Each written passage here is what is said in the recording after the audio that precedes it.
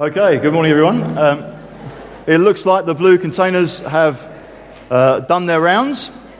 It's just wonderful to be all together end of a month and to just enjoy such an excellent time of worship, just enjoying God's presence together. Now you'll know if you're part of City Church or regularly with us on a Sunday that often when I'm preaching we're looking through Mark's Gospel, but an occasion like this and all together, when we come together, gives us the opportunity as well to look at important topics in the life of the church, which is what we're going to do today, with the help of one passage of Scripture in particular.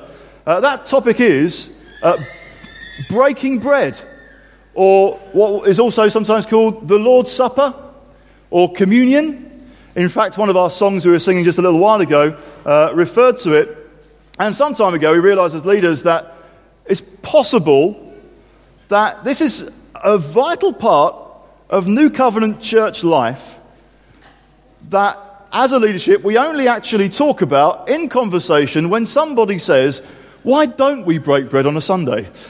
Which kind of sets it up in a slightly odd way. So what we're going to do today is we're going to look at breaking bread, and we're going to look at when we do it, and we're going to just run through a passage and be answering the question as we go, biblically speaking, why do we break bread? What's important about breaking bread? And as we do that, we'll look at some other questions as well, like when and where and how. How do we prepare for breaking bread together? And what to expect.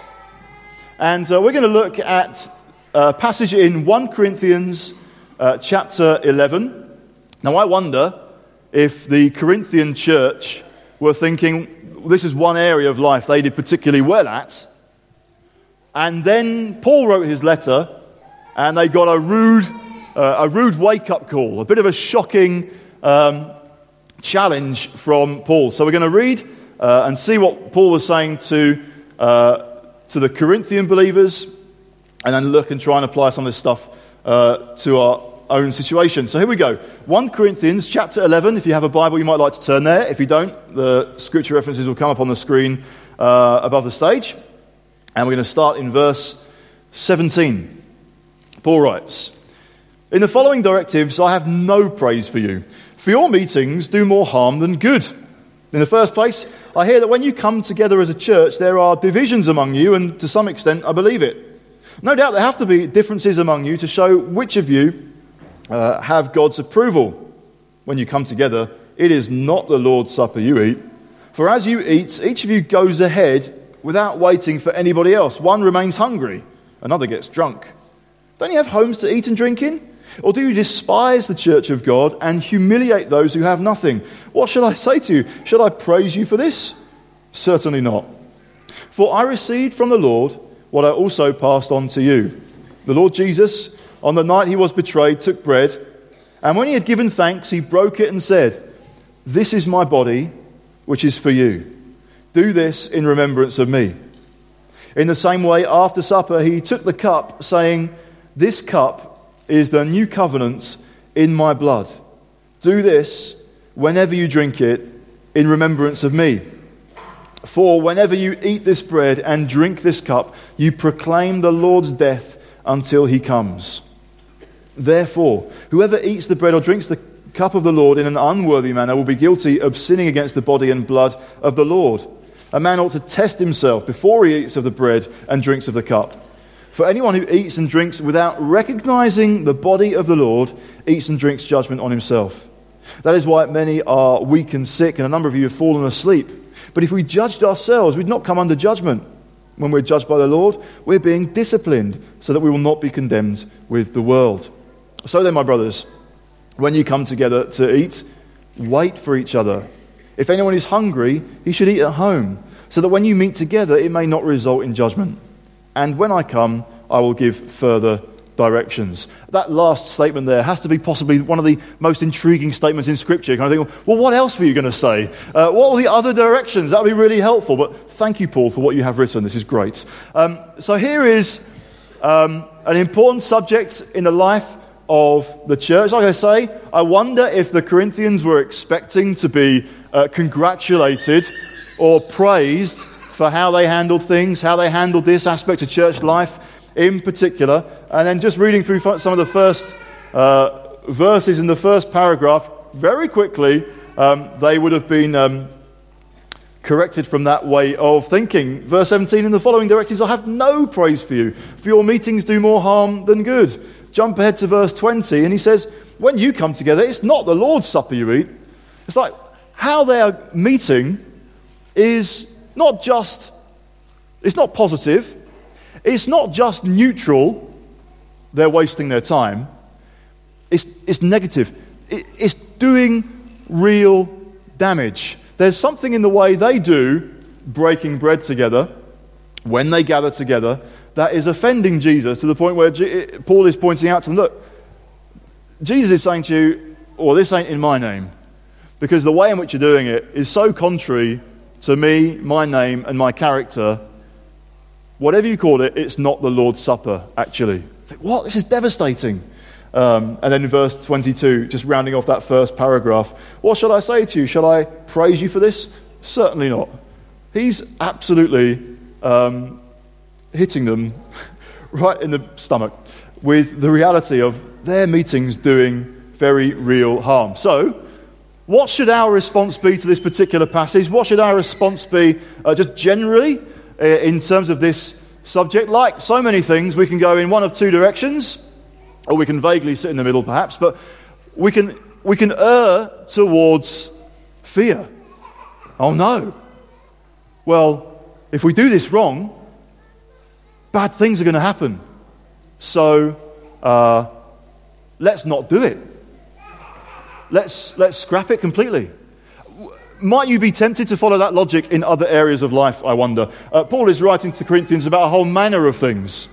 He writes to them about marriage. He might say, well, marriage is sometimes tough. Maybe there's a little bit I need to write to help you to see it differently. The message is not, marriage is tough, so stop. Don't be married anymore in the name of Jesus. Or spiritual gifts in meetings. There are some ways in which this is not working out great in Corinth, like you're just talking over each other the whole time. So, in regard to spiritual gifts, my advice to you is stop. Don't do it. Just dial back in that area. If fear gets a grip, we can receive things like that, or we can receive warnings, even as we heard in the time of worship. Think, well, there's this kind of a crossroads, there's a time of decision, and a time where God wants to do amazing stuff, or maybe we're just thinking of turning away, of stopping, of going the other direction. Think, we don't really want to go God's way, we're not really sure, and our response can just be fear, or it can be faith. So, in this particular passage for the Corinthian church, the fact that they're getting it wrong is leading to real damage and real harm.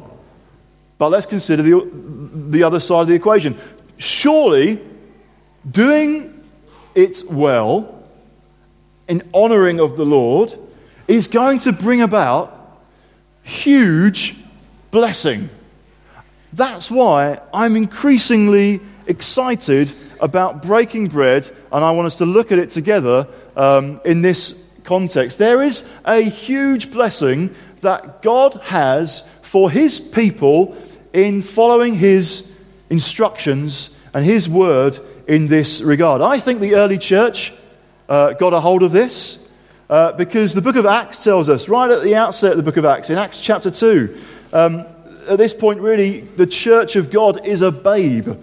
It's only just begun, really. And in chapter 2, we see that as people are getting saved and added into God's new community. And it says in chapter 2 of Acts, verse 42, these early believers devoted themselves to 4 things. They devoted themselves to the apostles' teaching and to fellowship, to the breaking of bread, and to prayer. And so I think that any and every church should not be mumbling about any of those things. Yes, we're devoting ourselves to the apostles' teaching, to fellowship, to the breaking of bread, and to prayer. It's like, no, the breaking of bread is a wonderful privilege, a huge blessing, and it's worth pursuing in faith and expectation of encountering God and encouraging us in our faith as often as we do it. So, why do we break bread? What are the biblical reasons? We're going to look at just 3 of them. I think there probably are a few more, but for the sake of just one message, we're going to look at 3. And the first is this: to remember. To remember. We see that in chapter 11 that we're looking at here in verse 23 through to 25. Paul writes this: "For I received from the Lord what I also passed on to you. The Lord Jesus, on the night he was betrayed, took bread. When he'd given thanks, he broke it and said, 'This is my body, which is for you. Do this in remembrance of me.' In the same way, after supper, he took the cup, saying, 'This cup is the new covenant in my blood. Do this whenever you drink it in remembrance of me.'" So when we gather to break bread and share wine, what we're doing, one of the things that we're doing together, is we're looking back. We're looking back. We're remembering. Now, in this instance, on the night that Jesus was betrayed, he's gathered together with his disciples, his closest group of followers, and they were already in the act of remembering something. They were gathering together for a special meal when they would be looking back to a key point in the nation's history, in the dealings of God. We can see that in a number of places, but one place we could turn to briefly is Matthew chapter 26 and verse 17. It says there, "On the first day of the feast of unleavened bread, the disciples came to Jesus and asked, 'Where do you want us to make preparations for you to eat the Passover?' He replied, 'Go into the city to a certain man and tell him, the teacher says, my appointed time is near. I'm going to celebrate the Passover with my disciples at your house.' So the disciples did as Jesus had directed them and prepared the Passover." So they were celebrating a meal.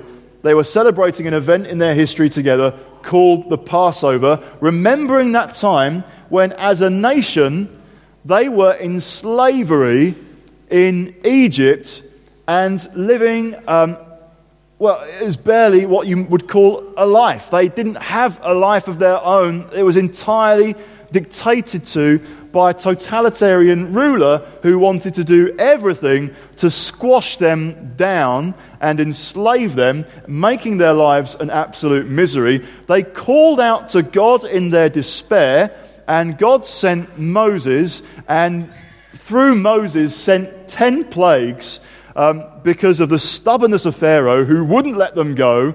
But through the 10 plagues, he eventually relented, and through that 10th plague, God instituted this meal, the Passover. Those all people of Jewish descent living there got together that night, or the original Passover, in their houses, and they sacrificed a lamb, and they took the blood of that lamb and they painted it on the doorposts, on the window frames of their house. And then as the angel of death passed through, would see the blood on the doorposts and not bring the plague of death of the firstborn to that household. I mean, just think about that for a moment.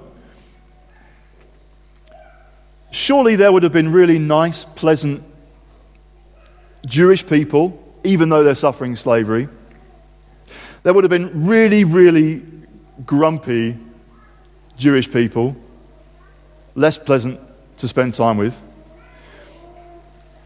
There'd be wonderful people living their lives in holiness and honor of God. There'd be others who had just really been wandering away from him, had not really been honoring him. But all that mattered on that night is that they were in a house with the blood of a lamb on the doorpost. It was the blood that rescued all of them from the judgment that God was bringing. This is what Jesus and his disciples, on the night that Jesus was betrayed, was looking back. They were looking back to the death of a lamb that rescued other people. And Jesus knows then, as they're approaching Passover, because it was celebrated once a year, I think Jesus knows that his appointed time is coming near for that very reason.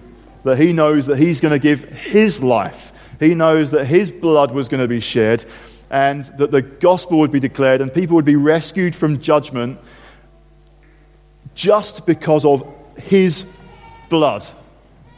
That we can be living a life attempting to please God, or we can be living a life having turned away from God, but all that counts, all that matters in us experiencing God's salvation is we're trusting in his blood. We're trusting in what he's done for us. So that meal would have involved lots of familiar actions. Gathering together in household groups, the head of the household, in celebrating the Passover, would have broken the bread. They would have shared bread. They called it the bread of affliction. They were remembering that which they'd been rescued from. They were remembering that it was unleavened bread. They didn't have time to wait for the yeast to work through a batch of dough because they were getting ready for the Exodus, for fleeing and being rescued from that nation. So they're remembering the affliction they got saved out of with bread that has no yeast in it. They'd also have a total of 4 cups of wine, the communal cups that were passed around the group that they would be drinking from. And there would be familiar words that the head of the household would follow in looking back to remember what had happened those hundreds of years before on that original Passover. So can you imagine the disciples' shock when in the middle of a Passover meal, Jesus departs from the script? He doesn't stick with the usual formula of words, but says words which must have been utterly startling to them. That when he had taken bread, when he had given thanks, he broke it and said, "This is my body, which is for you. Do this in remembrance of me." You've been looking back and you've been remembering that a lamb's blood was shed. Now I'm saying, remember me. Bring to mind who I am and what I have done, or from the perspective of that night that he was betrayed, what was about to happen. He was about to offer his life as a sacrifice. This is the Lamb of God who takes away the sin of the world, and he knew that weekend he was going to suffer and die for all of sinful humanity, for everyone who would call on his name, for everyone who would trust in his blood. He was dying for them. The apostles understood this. They celebrated this fact. Paul writes just earlier on in 1 Corinthians in chapter 5, verse 7, just cutting in really to the middle of a verse, just to say, "For Christ, our Passover lamb, has been sacrificed." That was the amazing truth that was reverberating through the early church as they devoted themselves to breaking bread. Someone perfect has given their life for us so that we are free from wrath. We're free from punishment. We're free from judgment. Celebrating the Lord's Supper involves looking back to Jesus' sacrifice of himself. Now, in the present, we might have questions, battles, struggles. We might be suffering in the here and now, and those things can sometimes have the effect of dragging us back into a kind of slavery, dragging us back into unbelief, dragging us back into a lack of gratitude. As we're just, I've felt it myself recently. I know for me there are certain questions that I'm pondering. Last week we looked at Psalm 13 briefly. One of those just gut-wrenching prayers of lots of questions. How long, O Lord? How long until you break in? How long until you intervene? How long until you change the situation? How long until you bring us kind of into something new and there's some real breakthrough? How long are we going to have to put up with this unknown? We don't know what we're dealing with. What's around the next corner? How's life going to work out in the next few weeks? Is my revision going to pay off? Am I going to get decent grades? How are we going to get through this? Are the sorts of questions that, to one extent or another, can be bouncing around our mind at any given moment. The people of God, the Passover happened, the Exodus happened, God takes them into a promised land, and what do they face when they get there? Probably, great blessing, but also some questions, some battles, some challenges. What do we do now? And here is this occasion, think, those things are not being ignored, but wait, stop. Every so often, I want you to look back. Remember what's happened. Remember where you've come from. Remember what God has done. It's so important that we don't treat breaking bread as a religious formality to do just because the Bible says. So we'll try and work out, we don't want to get carried away and do it too often. Let's just kind of roll through the motions of a very religious ritual, what can feel like a very religious ritual. No, this is absolutely real. This is because of real life in the present. It's absolutely vital that we take this opportunity, as instituted by the Lord Jesus himself, to look back and say, that's what he's done for me. That's what he's done for us. Who am I? I'm one who's been rescued. I'm one who's been brought out of slavery. I'm one who's been set free. I'm one who's been brought into a promised land. And I'm one who sometimes has questions and struggles and uncertainties. But look back at what is certain. Remember what is absolutely rock solid. There are loads of stuff in the life that we don't understand and is not clear to us. So let's look back at what is clear. What has Jesus done? What happened on Easter weekend? What has his death achieved for us? So here's another question. When do we break bread? How often do we break bread?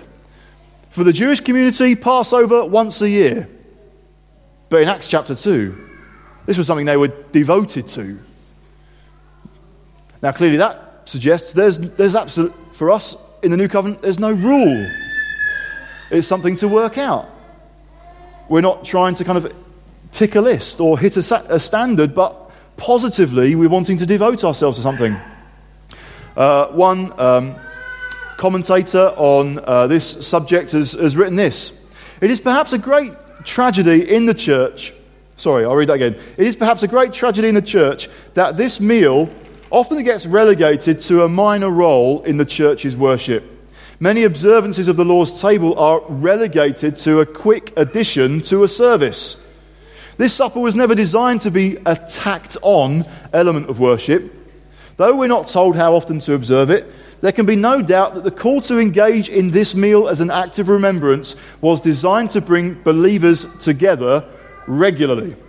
Now, that's one key reason why we actually don't break bread now, because we don't just want to tack it on, make it a quick, brief, rushed addition to a time when we're gathering, perhaps devote ourselves to something else, devote ourselves to teaching, devote ourselves to corporate worship, and so on. So for us as a church, as I believe every church has to work out, how we're going to devote ourselves to these things. For us, we break bread as a whole church when we gather at a family night, which is on a Friday evening, about every 6 weeks, where we have an opportunity to not rush. Now, sometimes as elders, we need to make sure we don't cram the agenda full of so much other news and information and events and feedback that it becomes that. That's the challenge. Nevertheless, that's the main reason for gathering. As members of the church, when we have a family night, we are looking forward to a massive, massive privilege and blessing that God has purposed for us to have. Might also raise the question, well, where? What setting do we break bread? Obviously, that for us personally as a church, corporately as a church, that answers the question to some extent. But it's also just worth taking note. The Passover was a national festival celebrated in households. It wasn't just necessarily a biological family. Others might be kind of brought in, but you've got people under one roof remembering the death of a lamb. The Last Supper when Jesus with his disciples was celebrating the Passover, was with a group, well, I guess 13 of them, as long as Judas was there, a few more maybe. Jesus with a close-knit group of disciples that he was in close relationship with under the same roof. And then we read in Acts chapter 2, well, let's just go there again. They devoted themselves, got to find it, looking in the wrong direction. Acts chapter 2, we looked at verse 42 a moment ago, just reading on a little bit further in verse 46. Every day they continued to meet together in the temple courts. They broke bread in their homes and ate together with glad and sincere hearts, praising God and enjoying the favor of all the people. So they were breaking bread in their homes. I wonder if that means that, therefore, for us as a church to devote ourselves to breaking bread, rather than leave that as something that happens 8 times a year, which is maybe just barely scraping devotion, we have the opportunity when we gather together midweek under the same roof as maybe approximately about 12 people, sometimes 15, sometimes 6, and sees that as an opportunity when we don't have to rush, but can spend time in recollecting, bringing to mind, celebrating, giving thanks for all that Jesus has done. And really that's to be the tone of it. The tone is we're giving thanks. We're recognizing what it cost Jesus to do for us. So it's kind of a sobering, powerful moment, but it needn't be sad and gloomy. This is a joyful celebration of all that Christ did for us. What else are we doing in addition to remembering? This passage also indicates that we're doing something else, which is proclaiming. In verse 26 of the passage we're looking at in 1 Corinthians, Paul writes, "For whenever you eat this bread and drink this cup, you proclaim the Lord's death until he comes." Until he comes. In other words, we're not only looking back to what happened that Passover weekend when Jesus was crucified and later raised to new life. We're also looking forward. There's a future perspective. We're looking forward to him coming again. Jesus himself was looking forward. He had a future perspective. The Passover meal was strengthening him in his faith as he anticipated his own massive suffering that he was about to undergo. He was looking beyond that too. So if we see back in Matthew chapter 26 and verse 29. Well, reading from verse 29, he says, "I tell you, I will not drink of this fruit of the vine from now on until that day when I drink it anew with you in my Father's kingdom." He's looking ahead. We too can be looking ahead, looking forward to that day when we will be with him in glory. Just turn with me, if you will, to Revelation chapter 19. Let's get a reminder and a flavour of what eternity has in store for us. When we read in Revelation 19, verse 6, the Apostle John writing, "Then I heard what sounded like a great multitude, like the roar of rushing waters and like loud peals of thunder, shouting, 'Hallelujah! For our Lord God Almighty reigns. Let us rejoice and be glad and give him glory. For the wedding of the Lamb has come, and his bride has made herself ready. Fine linen, bright and clean, was given her to wear.'" Fine linen stands for the righteous acts of the saints. "Then the angel said to me, 'Write, blessed are those who are invited to the wedding supper of the Lamb.'" And he added, "These are the true words of God." That's what we're looking forward to, is a massive, eternal, almighty, wonderful, glorious banquet laid out for God's people with Jesus himself present. John Stott, on the subject, writes this, talking of the Lord's Supper: "The supper is a temporary provision. It looks forward to the Lord's coming as well as back to the Lord's death. It is not only a feast upon Christ crucified, but a foretaste of his heavenly banquet. It thus spans the whole period between his two comings. So celebrating the Lord's Supper involves looking ahead to Jesus coming back. In other words, when we gather to break bread and share wine, we are affirming a few things together. We are proclaiming, we are declaring, we have not arrived at our final destination. This is not the end. We've received so much, and there is so much more to come that we will enjoy together. Here's another question. What are we focusing on? What are you focusing on? Past sin? A feeling of unworthiness? The old me that was in a state of complete hopelessness and despair? Am I focused on all that which I don't deserve? Does breaking bread lead us to a point of just painful introspection? Or are we focused on our true spiritual identity as saints, yes, saved by God's grace, but saints with a glorious future, rather than sinners being tolerated by God? New creations, destined to be in glorious communion with God now and forever. Breaking bread by faith helps us defeat hopelessness, defeat joylessness, run a knife through despair and feelings of condemnation and I'm not worthy, and remind us of what Christ has done, and as a result, who we are and where we are heading. I wonder if you are facing extreme hardship or suffering, that the cargo ship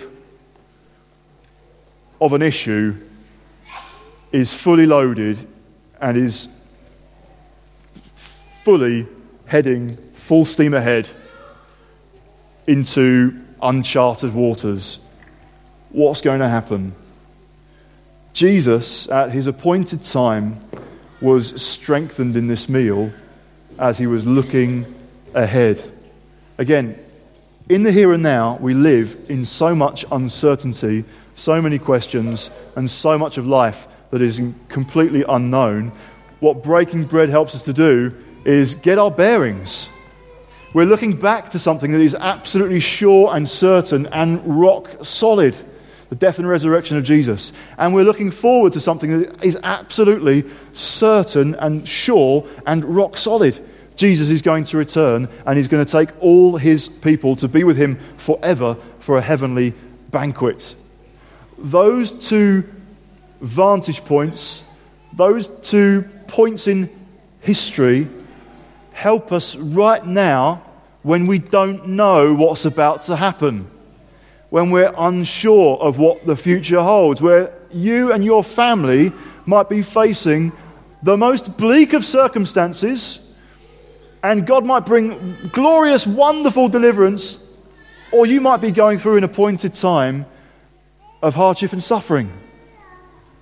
Either way, we are strengthened in our faith when we gather together and break bread and share wine, remembering what Christ has done and remembering what he will do. Are you sure of that? Are you certain of that? Are you living with that as your focus?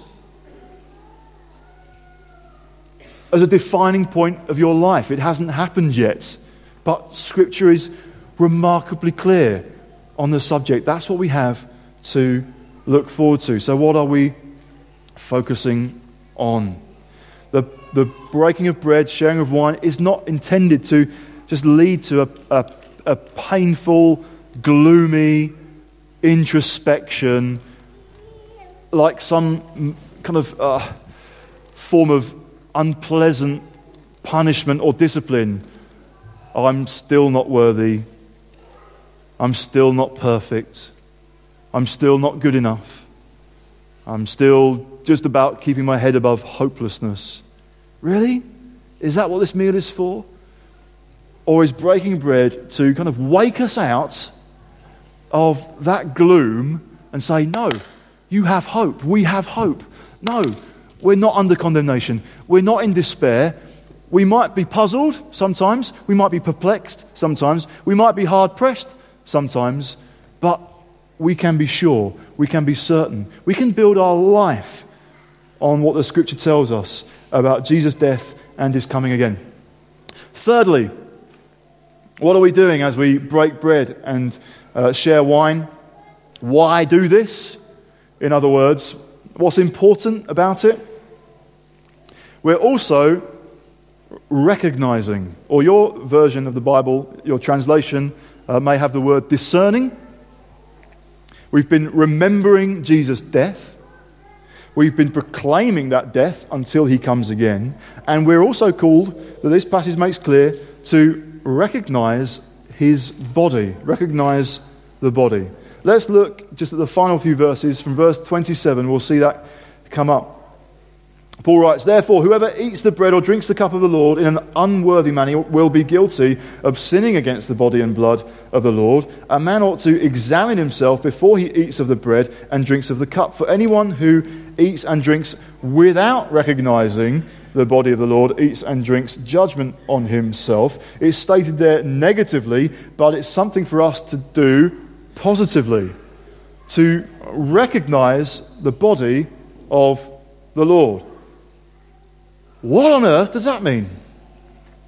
Well, the whole context of this passage and the reasons why Paul has to write to the Corinthians and say, your meetings do more harm than good, is on this very point. They were not recognizing the body, and actually that's why judgment was coming on them as a church. It's almost like Paul gets a prophetic insight into this when he writes, "That's why many among you are weak and sick, and a number of you have fallen asleep." God's kind of bringing some discipline on this church to try and wake them up and help them do things right in faith. In a nutshell, what would seem to be happening in Corinth is that when they get together to break bread, it would go a little bit like this. They wouldn't be gathering in a building quite like this one. They'd be gathering in somebody's home. Probably a wealthy person within the church who had a big house with a big courtyard and lots of rooms all the way around that courtyard. And so the church would gather. Let's say they did it on a Friday evening as well. And let's say that those who were particularly well off either didn't need to work or knocked off work early, and so they turn up to the supper early, and they're shown through to a nice dining room, and there's a bit of a spread. Now maybe it's a bit of a kind of bring your own affair as well, so they've kind of got their hampers, and they're all coming along, and they're going to share this meal together, and they've got all the time in the world, and a lot of food, and so they gorge themselves. And some of them are even taking it a bit too far and getting drunk because they're having too much to drink. Later on that evening, other members of the church arrive. And they're not quite as well off. They don't have as much money. They don't have as much food. And they have to work longer hours. They've been slaving away. In that culture, quite literally, slaving away, but able to make it to the meeting a little bit later on in the evening. And actually, sorry guys, well, there's no room in the dining room, and the caviar is gone. That Bordeaux, real vintage, marvellous. Well, that's gone too. So the best place for you, I mean, it's great that you've been able to make it, but can I just show you the courtyard over here? I know it's a little bit nippy, but there's a little bit of space there, and that's where the bread was. And there's a few crumbs there now, and we've brought our glasses outside. It's the dregs, and with those little crumbs that float in it when other people have drunk from it. Well, there you go. That's for you. Hallelujah! It's the Lord's Supper. Really? Can you see now why maybe the Lord Jesus is saying, "I'm not putting my name to that. That doesn't honour me. The very reason I died and gave my life is to bring people together as one people, one new man, one group. Yes, with differences, and some are better off than others, but actually you're celebrating a meal to recognise that you're my people, you're one. Those differences are not like the main defining feature. They shouldn't be anyway. This should be a moment of celebrating together who we are as a people. So recognising the Lord. It's about celebrating the Lord's Supper is about kind of affirming unity and togetherness and care for one another. So the problem in Corinth with all these divisions and differences, there was a total disregard for people who didn't have very much. Now, I wonder whether the haves deliberately ignored the have-nots or just didn't think about them. Didn't think about it. I'm sorry, I didn't think. Is that ever kind of like sometimes a reason that you or I might offer? I've got to be totally honest. It did not cross my mind. So I'm kind of sorry. I wasn't trying to be malicious. I wasn't trying to hurt you. I wasn't trying to say something nasty. I wasn't trying to forget about where you're coming from, what life might involve for you right now. I wasn't deliberately ignoring you. I just kind of forgot. Didn't think about it. Well, that could be the explanation. Oh, we just didn't think. Oh, well, thanks for letting us know. I thought our meals were great, but now you come to mention it, I can see that we're kind of excluding about half the people in this church. I mean, can you imagine next time you turn up to call group? Everybody with a surname A to M is invited at 6 o'clock and eats proper nice food. And everyone with a surname N to Z comes at 8 or 8:30. It's like, just wait a minute, we haven't quite finished. Well, we have actually finished, but maybe you could stay in the porch. And there's just only a couple of sofas, so we'll take the sofas. We're already there. And we don't have any food for you, but we've had such a good time. It's unbelievable. I mean, just the presence of God as we chatted and ate and drank. Oh, you've arrived. We'll just have a little scrape around. Can you imagine kind of just putting a massive dividing line down a group of people who should be celebrating, look, we're together. We've been brought together in a wonderful occasion. So, how do we prepare? What does it mean to examine ourselves? That's what this passage is encouraging us to do. Does it mean that if we can remember sinning in recent memory at all, we are unable to take part? No, we're not obliged to reach some condition of moral, spiritual perfection. But this passage is inviting us to honestly and seriously consider not only our relationship with Jesus, but our relationship with one another.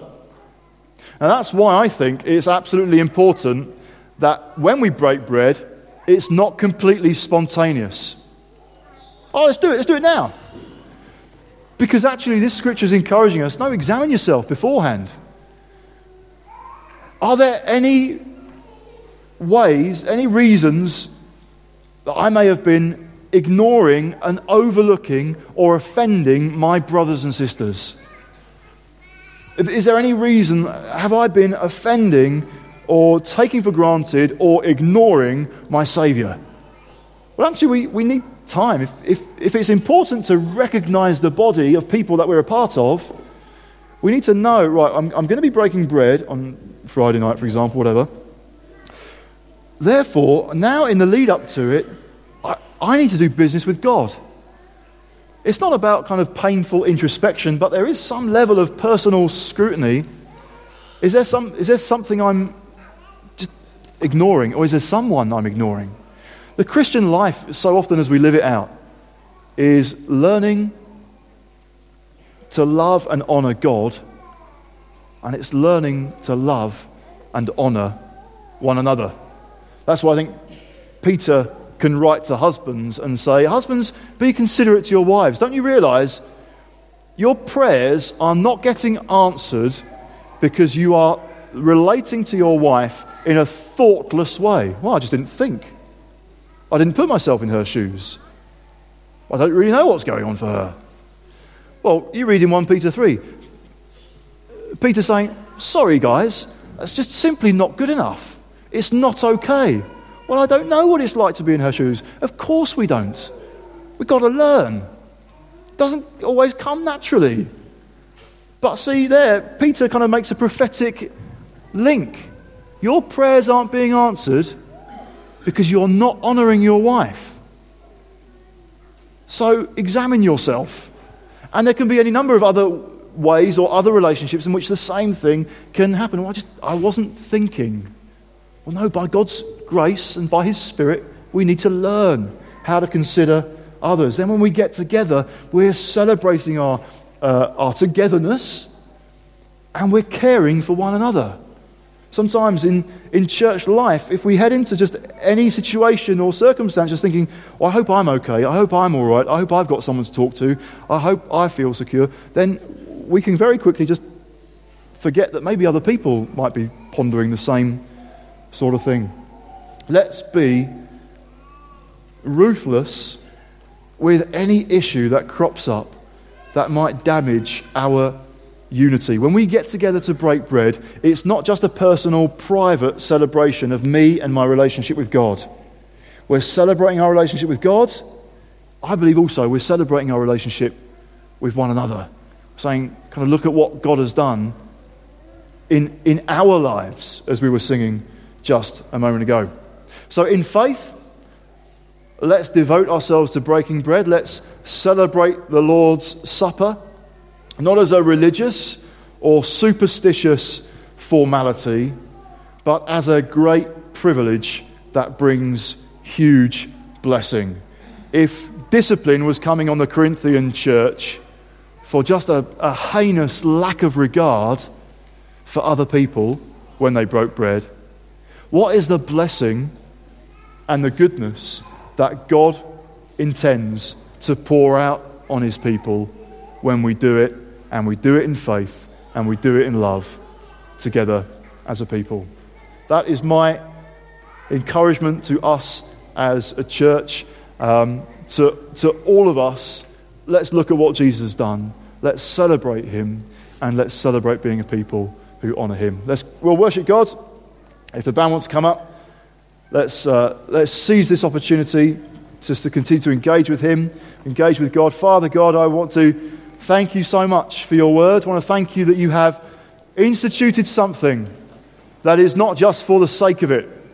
You don't just invite us to do things for the sake of it as a religious formality, but there is real and profound blessing that you want to pour out on people who believe in your name, who've put their trust in your blood and what your blood has achieved. Thank you, Lord God, that whoever we are, putting our trust in Jesus means that we line ourselves up to be on the receiving end of simply amazing blessing.